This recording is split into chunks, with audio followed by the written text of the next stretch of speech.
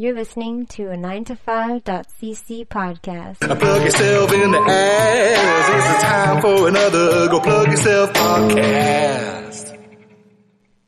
Welcome back to another episode of Go Fringe Yourself. And as we usually do, we usually start this whole series off with a couple of interviews with people in town. So we've had a couple of Montrealers, and then we like to have our second batch for the second week of Fringe with the out-of-towners who usually just get here. And we're starting off today with Telia Neville. Nailed it. From Poet versus Pageant. Is that right? Yeah. I got the whole thing right. I'm very, very excited. And Telia, you just said yeah, but I feel that if the listener's paying a lot of attention, they'll have caught a hint of an accent. You're not from here. No, I am not from here. You're from about, I think, as far away as you could get from here, almost. I think Shane Adamsack wins that because he's from Perth. Okay. And Perth is the furthest away you could possibly get from anything else. Melbourne has about 6 hours on Perth, Okay. I think. Well, yeah, because I think that's one of the things that, I feel like gets lost on us here in Montreal is the fact that, all you guys come from Australia, and we're like, the Australians! We're obviously, Shane and Telia and John Bennett and all that. You guys almost know each other. You're like, no, Australia's huge. Eventually maybe you guys have met through the arts or whatever, but, growing up, there's no way you guys knew each other. No. You're just, because Australia is its whole big country it's very scary and reminds me a lot of Mad Max, I guess. I've never been. So reminds you of which Mad Max, though? The first one the most, I guess. Oh, the grittiest one. Well, the grittiest, but also it's not a complete wasteland in the first one, right? The first one, he's still kind of a cop, and he has a family at home, and it's not just complete insanity. The first one's not yet skulls tied to stakes. Yeah, with exactly. Wire It's just a biker gang and a cop, and kind of the illusion that maybe the world has ended. But Australia's just sort of keeping on. That's I think what's going on in the first Mad Max. The world's over, and Australia's well, nobody bombed us. We're too far away. Exactly. So tell us about your show. Give us, I guess, just open things off. Give us your one-line pitch. If we were in the beer, I was going to say the beer tent, but it's not really a beer tent. If we were at the Fringe Park and you had the one-line pitch, how do you sell us on the show? So it's a 45-minute epic poem adventure across the perilous seas of a beauty pageant that pits an outsider against the beautiful and sees who comes out on top. I see. So if I'm also taking that one-line pitch and extrapolating with what I read, it's in the style of the Odyssey or the Iliad, but about beauty pageants. Yes, about pop culture and sequins. Right.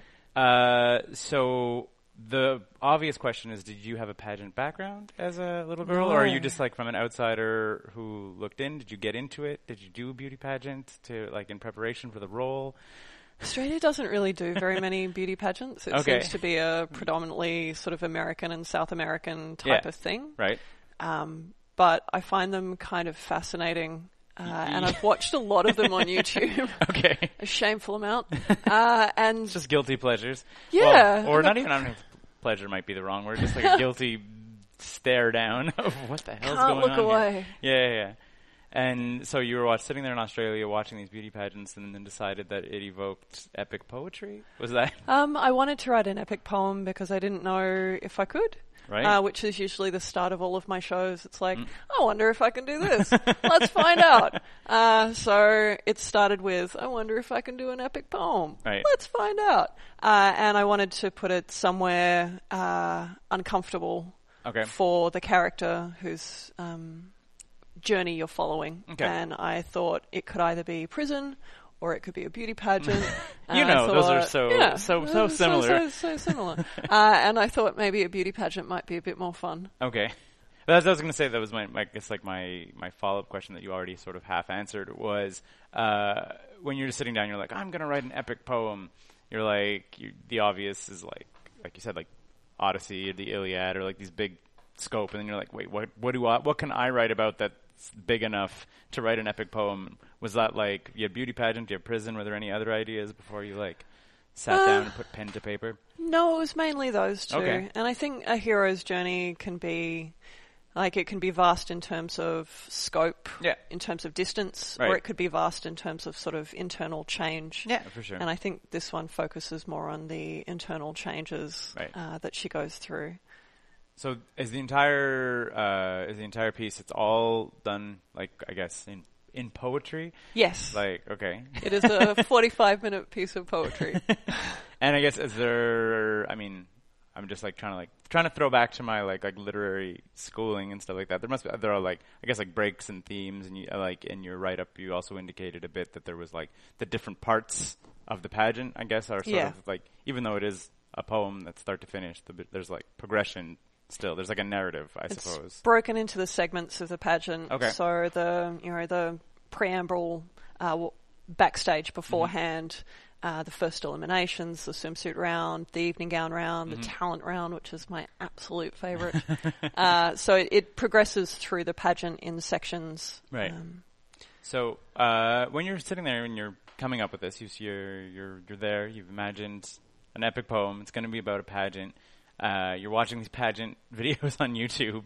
And at what point were you like sure that you're like, oh no, I can write 45 minutes of poetry about this? Or did it come very early? Or was it like a little like, do you have any false starts or like stops and starts? Like how long from the idea to, okay, I have a script that I can work with, did it take? Like, I'd say it took maybe 4 months. Okay, that's much faster than I thought. I thought it was going to be like, this is a year or two of just like 4 months having a workable script is really impressive. So, but it has changed, of course, multiple times. Like every time I do a season, it goes through a little bit of a rewrite.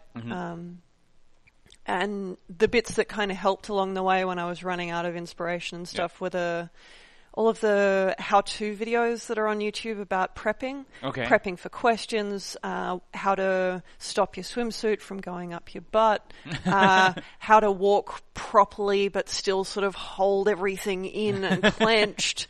The preparation videos are amazing and really intense. It's a whole industry. Yeah, exactly. It's like I've seen a little bit of like pageant stuff. That was my other question. Was is the character like when I think beauty pageants? Unfortunately, I suppose you usually think of the like the little girl ones, or is this? But obviously they go all the way up to Miss Universe and have adults. Is your character somewhere? This is an adult one. This is an adult one? I don't know. It could have been a teenager. Could have been, because that would have like thrown in its whole other drama. If you throw like teenage hormones into beauty pageants, that sounds like an absolute nightmare to me. Like, I find the kids ones I find fascinating, but largely creepy. Yeah. And the teenage ones, because the internet is kind of unforgiving. Yeah.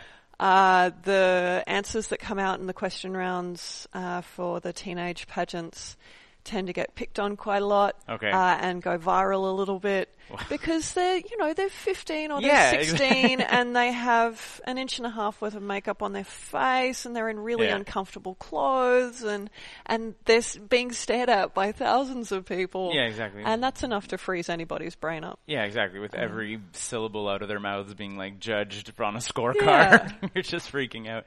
Yeah, no, but exactly. Okay, so it is like it's more of an adult beauty pageant. Yeah. So that was my next question, because I was like, to me, it was like if you wanted to go like full dramatic, like it would be like a teenager. Like if you're thinking like 16, 17 and the world of pageants, I can only like imagine the drama that happens, which is, like I said, kind of terrifying. Like it's such a weird thing. I mean, especially also that you said that it's not really a thing in Australia. It's not really a thing, to my knowledge, in Canada. I know like we have them, but it's not like the phenomenon that it is like in the States. There's like, we don't have schools to get you ready. We don't pick talents when we're 4.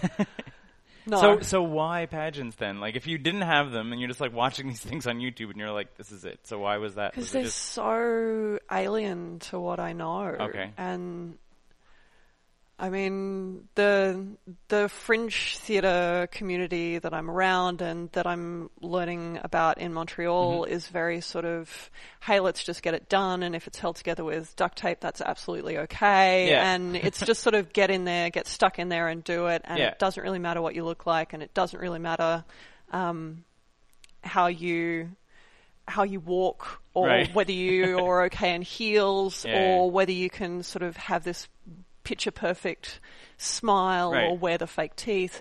And it's such an alien concept that it's perfect to whack an awkward outsider poet into to see how she reacts, because it's absolutely nothing like anything she's ever been in touch with. It seems kind of like all things you're saying is vaguely reminiscent of the movie Little Miss Sunshine, where but sort of like a grown-up Little Miss Sunshine. Yes, exactly as awkward. Exactly, that's it. Where it's just the girl who's like. But when she does that dance in the talent round, like everybody's going, exactly. you get yours. You exactly. Go. No, it's a great film, but it's just like, but it has that awkwardness of like the family, the girl, the everything are just not. They just don't. They're not like a fit for that, and I guess that's what you were saying is that like, if you look at like the Fringe aesthetic and like the Fringe values and like then the beauty pageant aesthetic and values, I don't think you could be like further apart, like on the creative spectrum of like what people are kind of like looking for in each one. That's really good. What was your biggest, I guess, challenge when you were writing it? I mean, obviously not being able to go to a beauty pageant in person, I'm sure must have been one of them. But it was just, were there any like challenges that you had to sort of overcome when you were, I guess, mounting it for the first time, when you were thinking, okay, now it's got to play in Montreal? Just like, how was that whole process? So this is the 4th show I've written about this character, and the others were quite episodic. Mm-hmm. So they were lots of sort of shorter poems strung together with a narrative arc. But the main challenge of this one was to write a single cohesive piece. Okay. And then with my first season in Melbourne, it was just sort of, oh my God, how am I going to remember this piece? Because in a lot of theatre, if you sort of miss a word or you freeze a bit, that's fine. You just kind of, you just keep going and it's cool. Exactly. But with everything operating on a very particular rhyme scheme and everything interlocking into the next thing, if you have a stumble, it could be very bad. It would kind of derail the fluidity of the whole thing, and be like, wait a second, those couplets didn't go, or like whatever else. Like, it would take you out of it. Versus, as you said, in a normal piece of theater, you could kind of just like ad-lib it and get back onto the script somewhere a line or two later. So I guess the memorization and the rehearsal must have been really intense, of you just running through this poem again and again and again. I do it a lot in the shower, and I'll start at different points. So I've wasted, unfortunately, quite a lot of water. But that's how Mad Max starts. They use up the water. It's the shower. Yeah. I am bringing about Mad Max. So I guess what has been so far? I mean, I guess you've had a couple of shows so far. Mm-hmm. How I heard you've sold out or near sellout? My second one was a near sellout. Okay. I'm crossing my fingers that my next ones are very close to that or exceed it. All right. It's been amazing. The audiences have been really lovely and really supportive, and people stop you on the street, and that's amazing. And I had a really great time doing a spot at the 13th Hour, and I did Fringe for All and the QDF launch, and they were really great. And people are just really welcoming and friendly here, and they're really open-minded and willing to give something they've never heard of a whirl. Yeah, no, I think that's, I mean, like, I was talking about it with one of the Montreal artists, that you guys, I mean, like, the out-of-towners, not just Australians, but all the out-of-towners do have that. It's a bit of an uphill battle, because you don't get to pull on the friends and family of, like, those, like, safety members of the audience. You're like, I can put 20 people in this room if I, like, call everyone or whatever. But you do have the benefit on, like, the flip side of that, is that I think that there is at least definitely within my experience in the Fringe, there is like a desire to go see the out-of-towners who are coming in, because a lot of the local talents we do get to see for the rest of the year. You know, like, they do other things the other 12 months of the year. But when you say, like, oh, this might be the only chance to see Telia do poetry, you know, so I might as well see it now, because it's not going to be here in October, you know. So I think there is that, like, that sense of, like, a lot of the Montreal Fringe goers that they'll take a chance on something because it's out of town, because you're like, this might be my only chance to see it, and it might be really good, you know, like, versus all the stuff that we have in the city. Like, as I said, I think there's like pros and cons to being from the city or from out of town. I think there's like different draws that you can kind of play on. But so far, you've been saying your Montreal experience has been it's been great. Great. Yeah. You should do it again. Absolutely. It seems, is there, now, I might bring some better rain shoes next time. But you never know. You really never know what the weather's going to be. It could be like sunny and dry. Like end of May, beginning of June is such a weird time. So I have two more questions. One of them is that I meant to ask much earlier. The poster, of you in the beauty pageant outfit, with just the blood running down my face. Yeah, with blood all over your face. Was that like something that came to you early on, or was that like a late decision? Because I mean, I think that really. Like, I think anybody who's watched any of those weird videos or those shows about beauty pageant, like, gets that imagery, like, right away. But I was saying, was that, like, something that you were, like, that you fixated on very early on in your process? Or was that, like, came later when you were like, oh, crap, I need a poster? Like... Like, I didn't want to use any found images. And I'm not really... If you look closely at me, I'm not particularly plausible as a beauty pageant contestant. But I really love the fact that it's high stakes for her emotionally, but you can depict that physically. Yeah. And I like the idea of somebody walking into a competition looking pristine and walking back out looking like they've just been dragged through a hedge backwards and beaten with a 2x4. It's that kind of, I am at the other end. Yeah. I am still standing. Like, come at me. Yeah. That's great. And my last question is I mean, obviously, go see Poet versus Pageant. Please obviously. Do. That would be try to get to the sellout. If we only had near sellout, try to get to the sellout. But the other thing is there any other shows that you want to push? Any other shows you would recommend other than your own, obviously? I've watched some really amazing ones in the last couple of days. Yes, it's an Australian connection, but The Ballad of Frank Allen is amazing. It's this amazing buddy comedy, and you don't really see very many buddy comedies on the stage, and this one is delightful, incredibly charming. Orson Welles' Shylock is this beautiful kind of... it feels like the inlaid pattern on a beautiful wooden box. Like, it fits together perfectly. It's so well crafted. It's smooth as silk, and it's really thoroughly enjoyable. And if you want to go see something that you might need to eat some ice cream afterwards, Cherry Docks is harrowing. Well worth it, but extremely it feels a bit like you've been sucker punched by the end of it. It's well worth it, but do have some ice cream. Yeah, exactly. Just if you can like mentally get yourself ready for it. Yeah, or maybe, bring a shirt that you like the feel of, or something cozy to just like snuggle into at the end of it. So this is going to come out on Tuesday, June 13th. So which shows do you have left, and which venue are you on? Just I'm in Black Theatre Workshop, which is in the Mai, on Jean Mance. Did I say that okay? Jean Mance? Yeah, nailed it. And I'm doing... become an honorary Montrealer, just like Shane. Before you know it, you're just going to be living with Alafrance. We will all pile in. Exactly. So I'm doing Wednesday night at 8 o'clock, Friday at 5:30, Saturday at 2:45, and Sunday at 7, I think. Sweet. So still a lot of chances. Yeah, I'm in the smaller venue, so we get an extra one. So come on down and hang with me. Sweet. Thanks so much for coming, Telia. Thank you.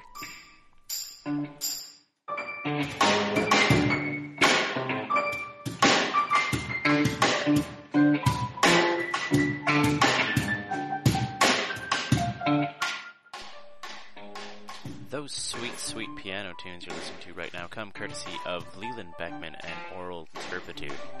Oh man, that was some great podcasting, wasn't it? Anyhow, be sure as always to like us on Facebook, follow us on Twitter, add us on iTunes, buy our stuff, and basically try as hard as you can to make us happy in every single way possible. Of course, be sure to check back every day on 9to5.cc for comics on Wednesdays, podcasts on Thursdays, Scott or Sophie's art on Fridays, and seriously, we'll try as hard as we can to get Zombies and Loathing, Fuck Mondays, and Templars back as soon as we can. Thanks for listening, everyone. 9to5.cc. We're not working. Why should you?